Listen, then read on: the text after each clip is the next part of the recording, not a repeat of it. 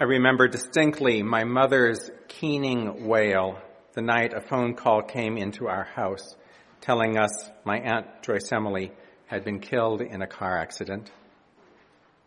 My family had just finished a birthday celebration for my brother, and we were finishing the dishes that August night. I don't know who phoned my mother. I just remember her sitting on the kitchen floor, wailing with the phone in her hand. We were all in shock, and there was nothing to do but to get in the car and to drive to town to tell our grandparents. We were not going to tell them over the phone. Numbness set in during that quiet car ride. My grandparents were surprised to see us at their door. Having lost another daughter to a childhood illness at 12, my grandma and grandpa imagined that they had lost enough children. And here was another, taken away in an instant. They could not comprehend really what my mother was saying. Joyce Emily is dead. It didn't compute. My grandmother cried, and my grandfather just sat repeating his daughter's name. Joyce Emily. Joyce Emily. Our family was utterly changed that night. My aunt had been a loving, fun, happy woman. I grew up knowing her and her 3 children, my cousins. A divorce left her raising her family on her own, and none of us could imagine what it would be like never to see my Aunt Joyce Emily again. My grandparents brought her body back to my hometown and buried her in the cemetery there. For years afterward, they would go almost daily to visit her grave. There was something in the ritual of visiting that allowed them to hold on to her for just a bit longer. My grandparents were pragmatic people. They knew my aunt wasn't really at the cemetery. They just weren't ready to let her go yet. After her death, a permanent seriousness settled over their house. My grandfather hadn't been much of a church goer before the accident, and he stayed away permanently afterwards. My grandmother went to church for the both of them. The community and the volunteer work she found at church helped her carry on. In my family, too, the realization that life can be taken away in an instant became a reality. After that evening phone call, we could no longer pretend grief wouldn't be part of our lives, too. We were not going to get over this. We were not going to get on with life. Our Aunt Joyce Emily was not in a better place. This was not God's will. Grief had moved in permanently, suitcase and all. We were going to have to live with grief and make our peace with it.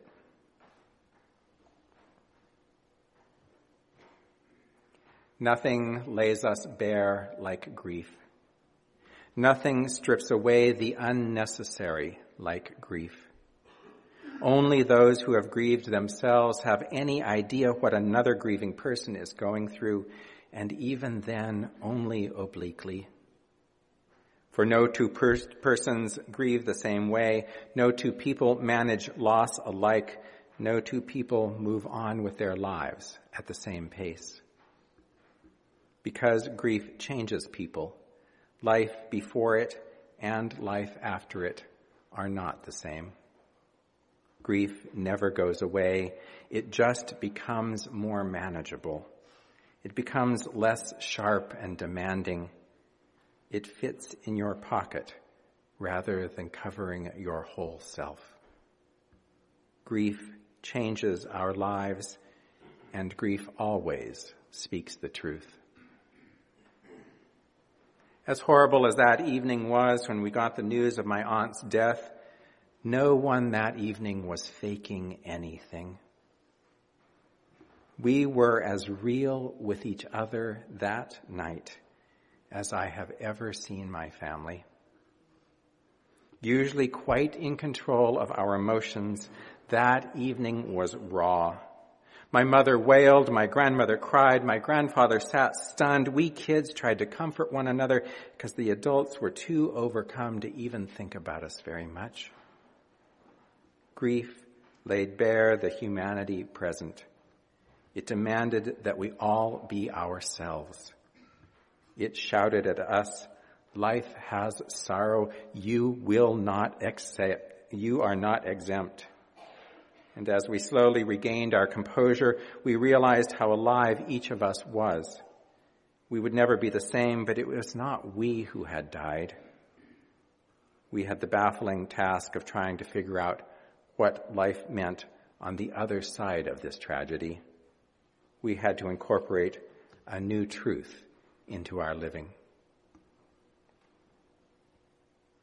Nicholas Wolterstorff, author of Lament for a Son, accurately describes what grief does to us. Reflecting on his son Eric's untimely death in a climbing accident, he writes, "When Eric died, a big part of my own self was ripped out. My desires with respect to him, my commitments, my hopes, my expectations, they were no more. My expectation that he would be home for the summer was no more. My plan to attend his graduation was no more. For a month or so, I caught myself still planning to do things with him, still expecting him to call on the phone. Eventually, the realization sunk in, all the way down, that he was dead. I had to learn to live around that gaping wound and with that grief. Grief was not just an additional component of my life. I had to live a new kind of life, one for which I had no practice." For Wolterstorff, as for many of us, it was hard to make theological sense of his son's death. Like us, he rejected any notion that God had caused this death or had failed to prevent it. Even we Unitarian Universalists who may believe in God have no room for a theology that says God saves lives and takes lives on a whim. Evil surely exists in the world, but it does not come from God. Evil comes from human greed and selfishness. My family would never know what possessed the man who killed my aunt to drink enough alcohol that day that he could not keep his pickup truck on the right side of the road. We will never know why he survived and she did not. We can never play the game of what if, not even for a moment. She was there, he was there. She died, he lived. God had nothing to do with it. But God did not abandon us either. Faith is one of the things that allowed us to absorb such a great loss. Like Nicholas Wolterstorff, my family and I had to come to grips with the fact that free will means we also suffer grief. But it does not mean that we are left without comfort. He continues, "I did not shy away from taking note of the gaping void in me that Eric's death had caused. I did not shy away from voicing my lament over his death. I could not bring myself to try to figure out what God was up to in Eric's death. I joined the psalmist in lamenting without explanation. Things have gone awry in God's world," he writes.